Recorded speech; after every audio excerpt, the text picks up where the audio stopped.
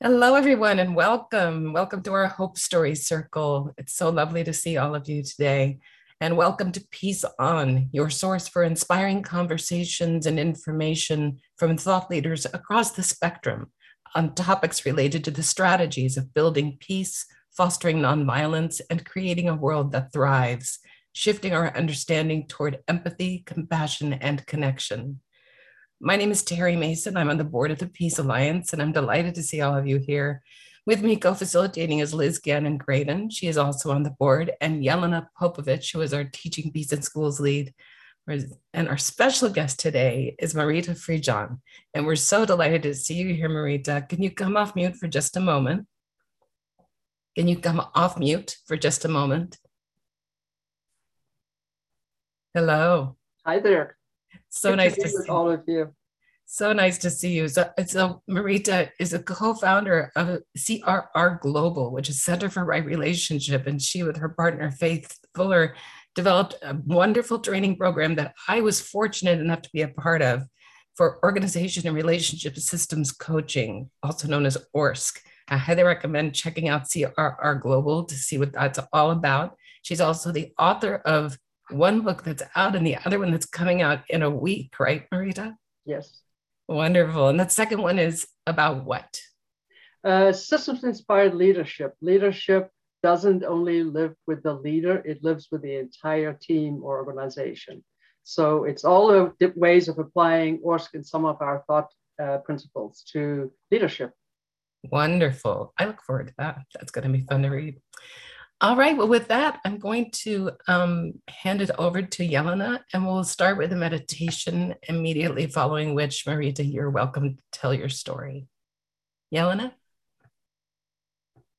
Good morning, good afternoon, good evening, perhaps. And hello to all of you that are listening to this as a podcast. I just want to welcome you all to this moment and invite you to arrive to this moment with awareness. So, taking time to find a posture that will bring you in that moment of awareness, the present, to arrive here and now. And perhaps that's becoming aware of your body seated, your feet in contact with earth, sensation, your breath, perhaps.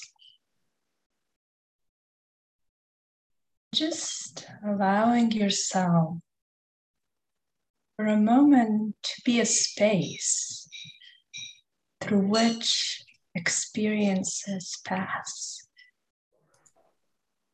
Sounds, thoughts,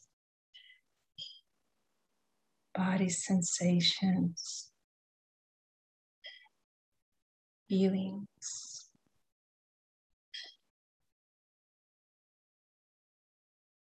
Maybe noticing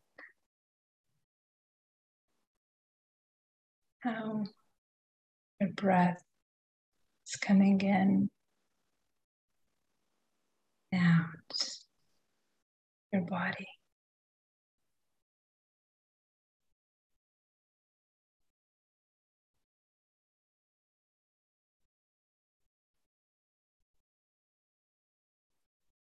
I invite you to recall a moment in which something good expressed itself through you. Something good that expressed itself through you. Perhaps that's a moment in which you greeted others with a genuine smile and warmth. Or perhaps that's a time when you held the door for another. Or maybe you recently offered words of appreciation. Or gave an affectionate hug. Just pause to acknowledge that special moment, extending goodwill, warmth, and kindness.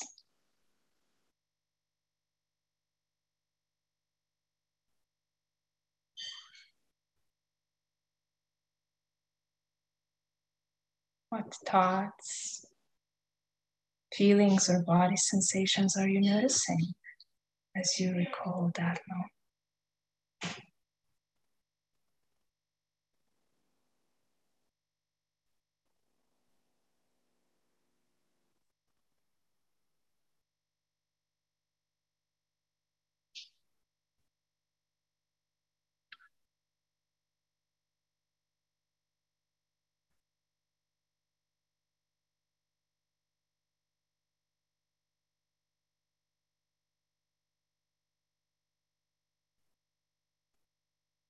Quiet ourselves enough and get in touch with our goodness. You can sense there is a powerful force there, benevolence.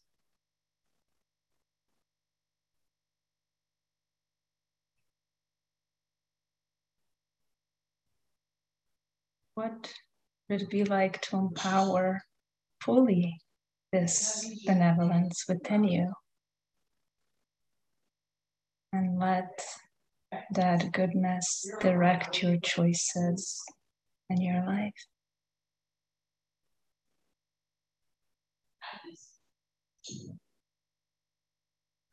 So as we close this practice, I invite you to bring that as you listen to the following story. Thank you all for practicing. Welcome. Thank you, Yelena. Marita, you may unmute yourself and tell us your story.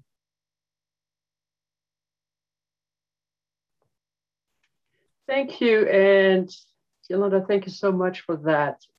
You had me in the land of essence for a while there, so I couldn't find my unmute button.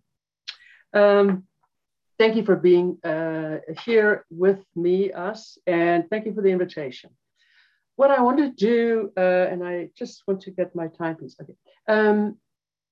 I am going to take you on a little bit of a journey into my past, and then we're going to fast forward to the last year or two. I was born in South Africa in the semi-desert, in a land that was called the Karoo.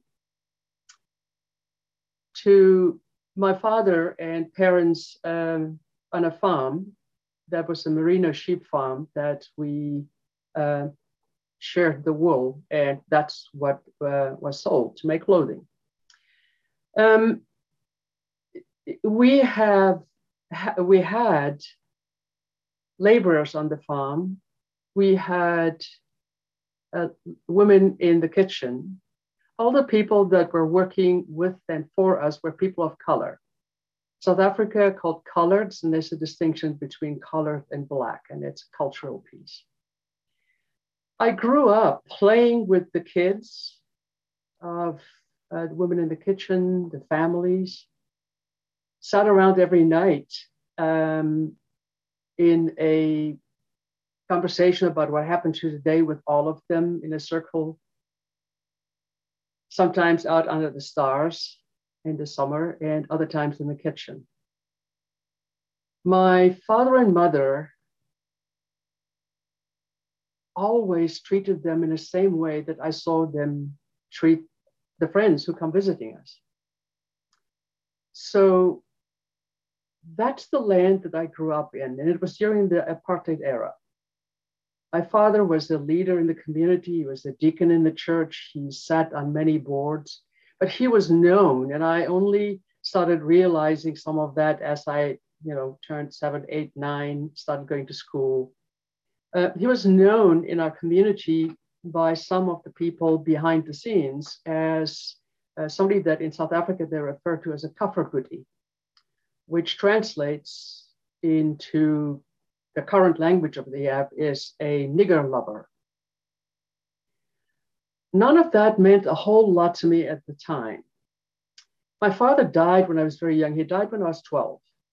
And I remember, I can't remember much of the funeral. I was just didn't get it.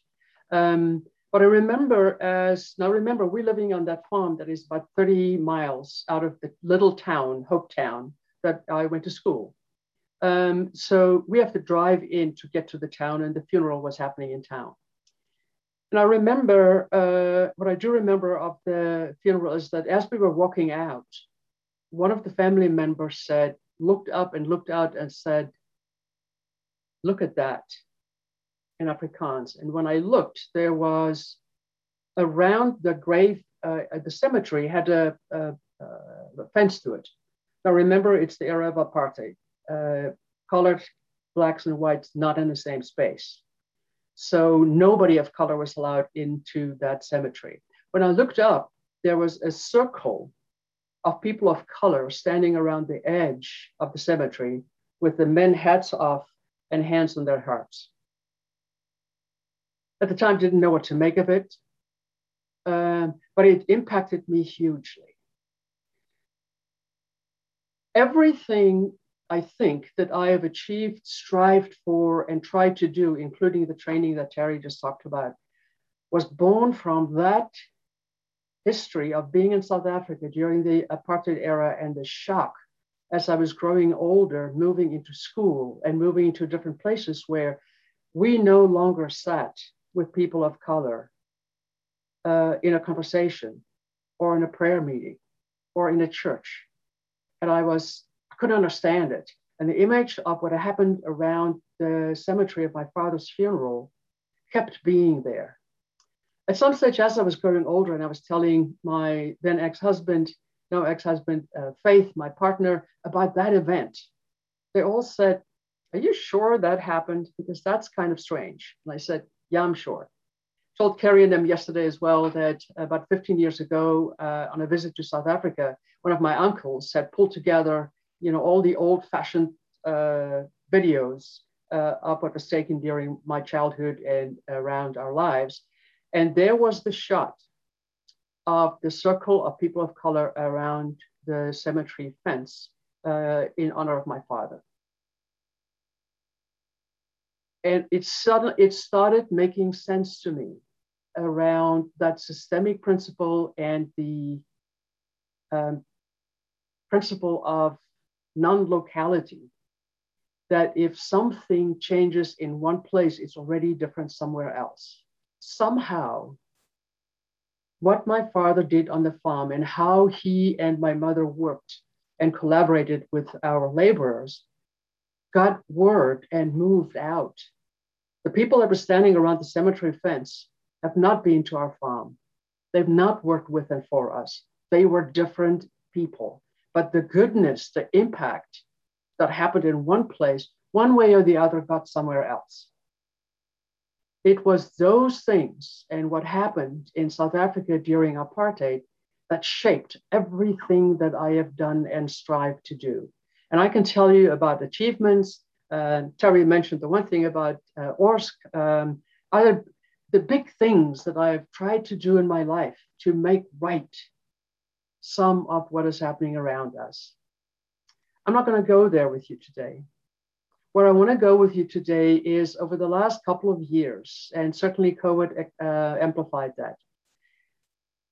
I did a lot of research around a lot of different things because I was still struggling with that piece. And there's really interesting research that you can go and look at that was done by, it's actually happening out of the University of Utah, but there's a wonderful YouTube by Susan Pink about what is it that creates longevity. I'm not going to go into deep waters with you with that, but what was fascinating is that I can't remember, 18 or 19 factors that they tested over decades now, from blue zone to other areas. And what they found is that the top reason or behavior or environment for longevity is not health, is not your significant other. It's further down the line. Because what they see is that significant other, the people that you can call in the middle of the night when you've got an emergency, they hold those people as frenemies. But what came through was that the top factor that exists in the blue zone and in other areas where there is a high and longevity rising and statistic is what they call social construct. It is the interaction that you have on the street. When you wave to somebody that walks their dog, when you talk to somebody behind the counter in a supermarket, it's the fleeting contact with other human beings that you may or may never see again. And that got my attention. So putting all of that together with what has happened in my youth, and then COVID that was isolating all of us, and really beginning to look in the third phase of my life at what are the differences that we can make on the street every day, the small things that we can do that can create a sense of belonging, that can create compassion, that can create that thing that is social connection and social construct. So when we moved to Oregon 4 years ago, the whole scene changed for me because I was not in the office anymore every day. I was in an environment where I only knew a handful of people. So this thing started playing with me. Okay, where do I go for my social construct? So I started playing around with different people in different environments where just going into the store, there was something that had me really look at who is behind me in the line, who's in front of me when we check out. What happens between that person and the cashier? What's happening with the guy that is restocking the shelves? I literally began to look to see what is there in these things and these behaviors that get my attention. And that's where I started the journey of what might sound eccentric, but it was a life-giving journey for me. And I'm going to share some of those with you. And I want for us to sit today in the knowing that marches and protests and all the other things that we do, significant events, are really, really important. And there is something today in your locus of control where you can make a difference with a small interaction. One of the first ones I had was when I was in a supermarket, and behind me in the line was an elderly Asian background woman who was struggling a little bit. And in her cart, she had a young boy that turns out to be, I made up, and that he was her grandson. In her cart sat this young boy, he must have been 5 or 6. They didn't have a baby basket for him, but he was sitting on the seat with his legs through the front of the basket. So it looked like he was something that got picked up in the store. My mind was going with things. So, and he was sitting there having fun and looking around. And the cashier was somebody that I already had some of my social construct interactions with. So we looked at one another, and I looked at the kid at the back, and I said to the cashier, "Are you sure that's a very expensive human being that's sitting in that cart? Are you sure that's actually anywhere that anybody can acquire it?" And he said, no, that's way too valuable. And I started looking at the kid, and he started smiling. And the grandma was sort of, and then she started playing along, and she said, "Yeah, but I think I've got an extended loan." So, and we go, "Oh, well, that's really, I mean, you are so lucky. There is nobody else on the planet that can have." So we had this whole thing going, and the kid was all over it. And I checked out and walked out. My car was parked very closely to the exit of and as I was loading my stuff, there was a little voice behind me, and I looked around, and there was the kid waving.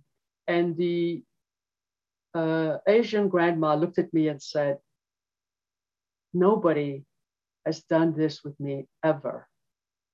And there was a little tear, and she turned around and walked away. That's what I will never see her again.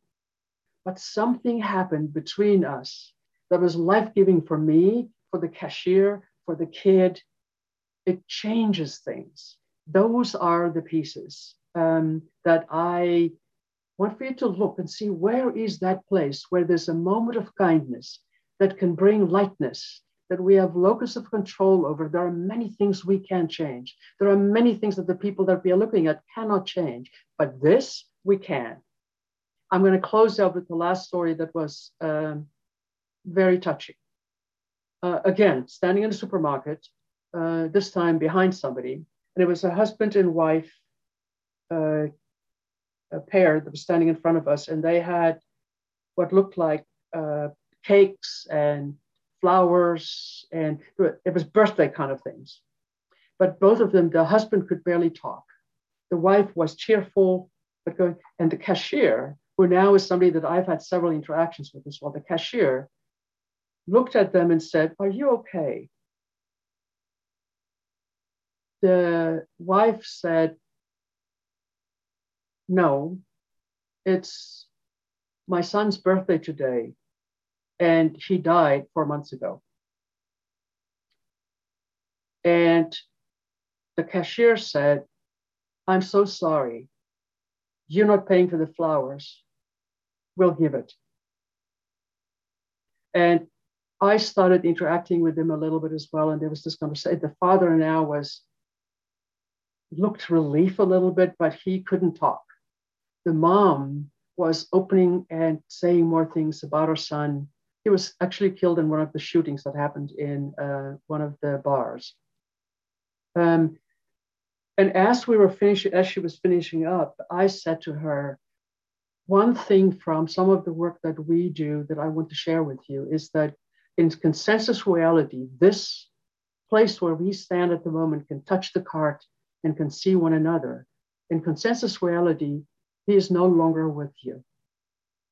In dreaming, in that essence place where we all are one, he will never leave you.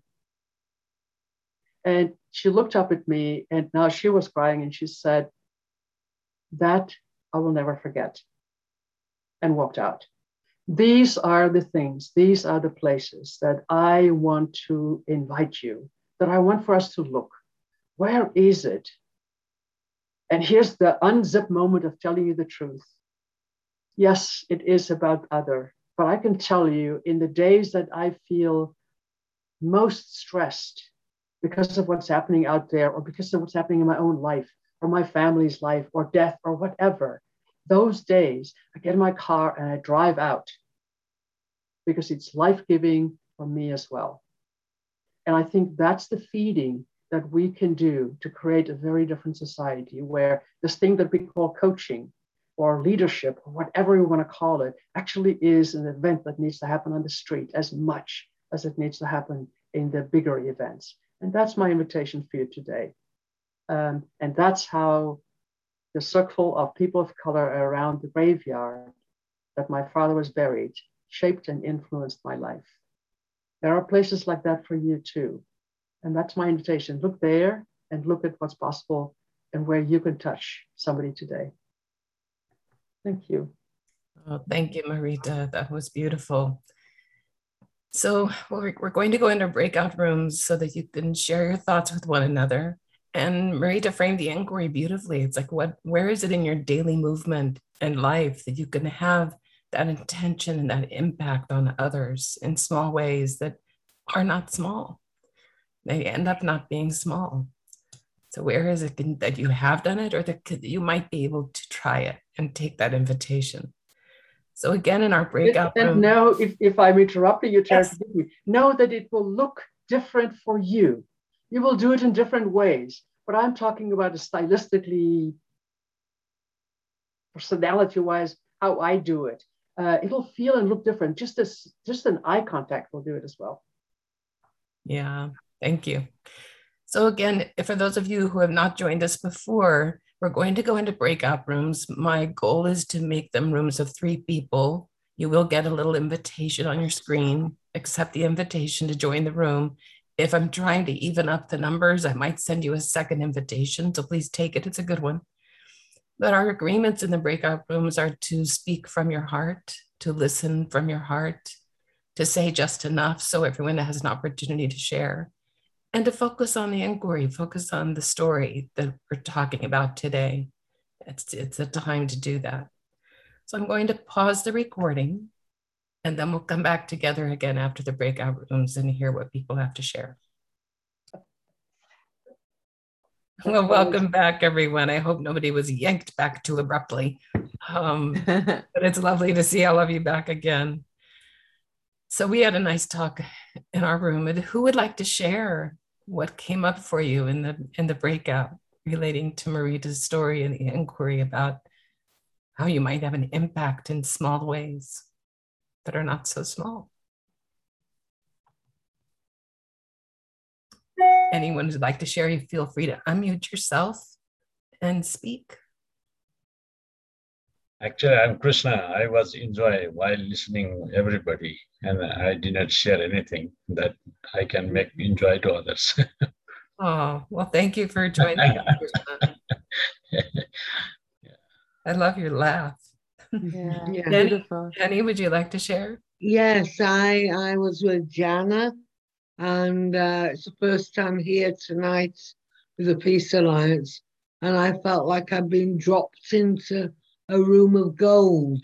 It was just, I can remember very little of the detail, but all I do remember is just a very easy flow. Which was very, very lovely, and I'm very grateful, Jana, for being with you. So thank you. And for the invitation tonight. I didn't even know I was going to take up. But I will certainly do it again. Yeah. Wonderful. So thank you. And thank you, Marita, for starting us off. It was a beautiful You're welcome. Story that you shared. I'm quite familiar with me, that kind of sharing things, all over the place. Thank you. Thank you, Penny. Penny, I just have to ask, where are you in the world? I'm in the north of England. Ah. Yeah, UK. Yeah. Well, welcome. We're delighted to have you join us. Thank you, and I will join again. Good. Beautiful. Good. Who else would like to share? Anyone? Anything bubbling up? Well, I was in a group with Christine and Melody, and it was really nice. I really love the small group discussions because we do get connected. And it was Melody who shared about the serenity prayer, about accepting the things we cannot change and changing the things we can, and realizing that we have agency over just this small thing, no matter how small it is, and no matter how I was sharing how introverted I used to be, and how ashamed of myself I used to be. But practice of a very small effort leads to another effort later on, and then it gradually expands and grows. So it's possible. And I recall what Dennis Kucinich said about we're not victims of the world we see, but the way we see the world. The only piece that I want to add to that, David, thank you so much, is I hold that there actually is no small act of kindness. All of them are huge in impact. Thank you, David. Would anyone else like to share?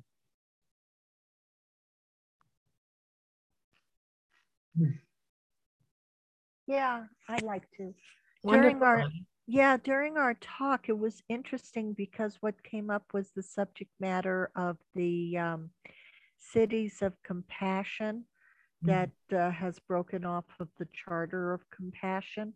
And the question out there kind of came up of, would it be different if you were in a city of compassion with a reaction that you might have with a person than not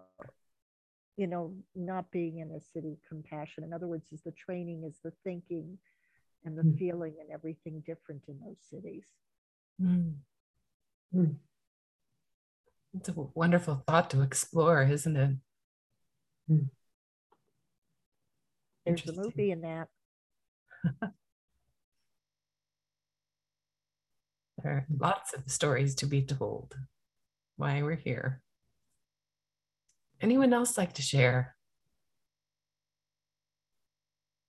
I can share. And I shared this with my small group, but it arose when one of the combination of hearing you speak, Marita, as well as someone in the small group sharing their story. What I find so important about the not just the doing of these acts and moments, but the sharing of them and hearing about them. I find it just holds up a mirror to storytelling itself, because with this particular theme of finding the moments in our lives, how are we interacting with strangers, and if we were to intentionally approach every stranger with a mindset of we have the ability to lift them in some way, or raise them in some way, or bring joy or compassion. I find amazing and so important that when we hear another person share their own moment, and maybe this is just me, so I'll speak to my experience, but I think it would be near impossible to hear someone share theirs and not on some level be slightly more inspired to do so yourself. And I think that there's something about these types of stories, because you see how easeful it can be, that it really doesn't, it truly just takes intention.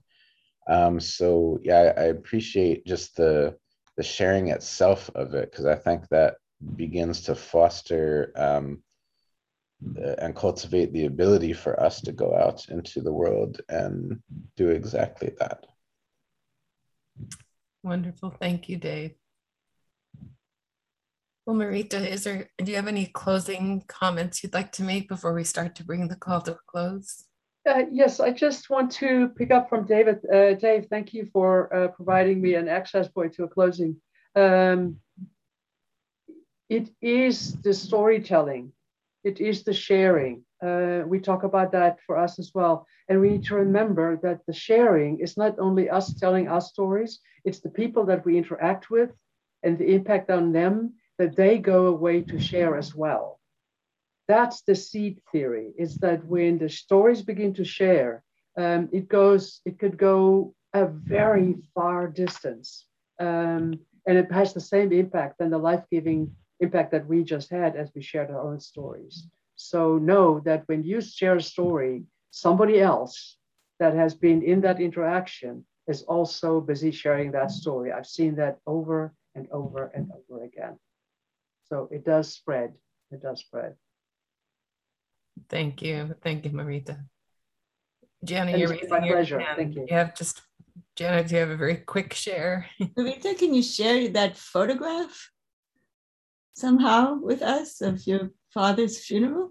Oh, I'm sorry. Say it again. Do you have the photograph of the? I don't. I am busy trying to, because the person that showed it to me was at the time. Actually, that put it together. I didn't even think of taking it, and I'm now busy tracking, because that uncle has already passed as well, and I'm trying to find out where. So somebody else asked me that the other day as well. And I really am trying to track it, because if I can find it, just imagine how that can spread something. No, I don't. And it's my loss. Yeah. Well, maybe you will one day. All right. Somebody will. I'm going to share a few links in the chat before we close. The Peace Alliance is your host for the Hope Story Circles. Peace Alliance website is peacealliance.org, and our mission is to empower civic action for a culture of peace. Also, these calls are recorded on our Peace On podcasts, and the link is there. It can be reached through the website as well, peacealliance.org, Peace On.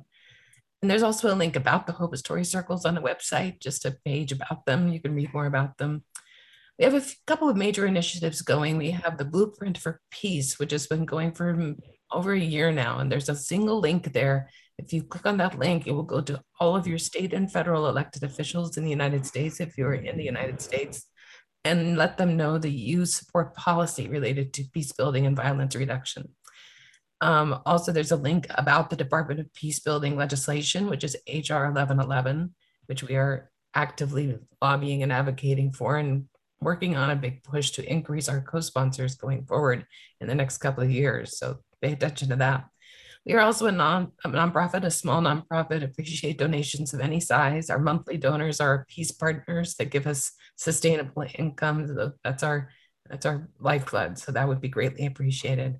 And the calendar of events, peacealliance.org/calendar, where you can find the information about our Hope Story Circles, about our monthly calls, our empathy calls. We have lots of things going on, and you're welcome to join us. We invite all of the participation we can get.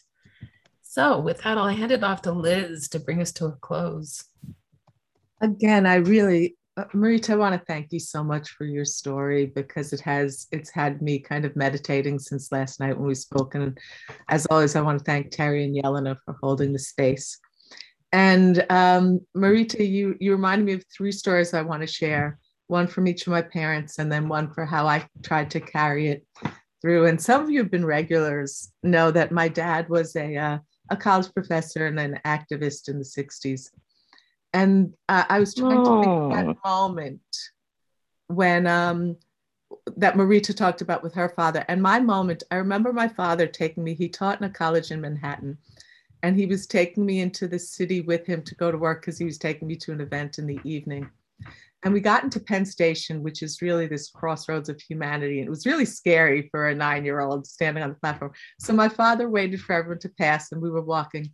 And we passed a homeless man. And my father let go of my hand for 1 minute that whole time.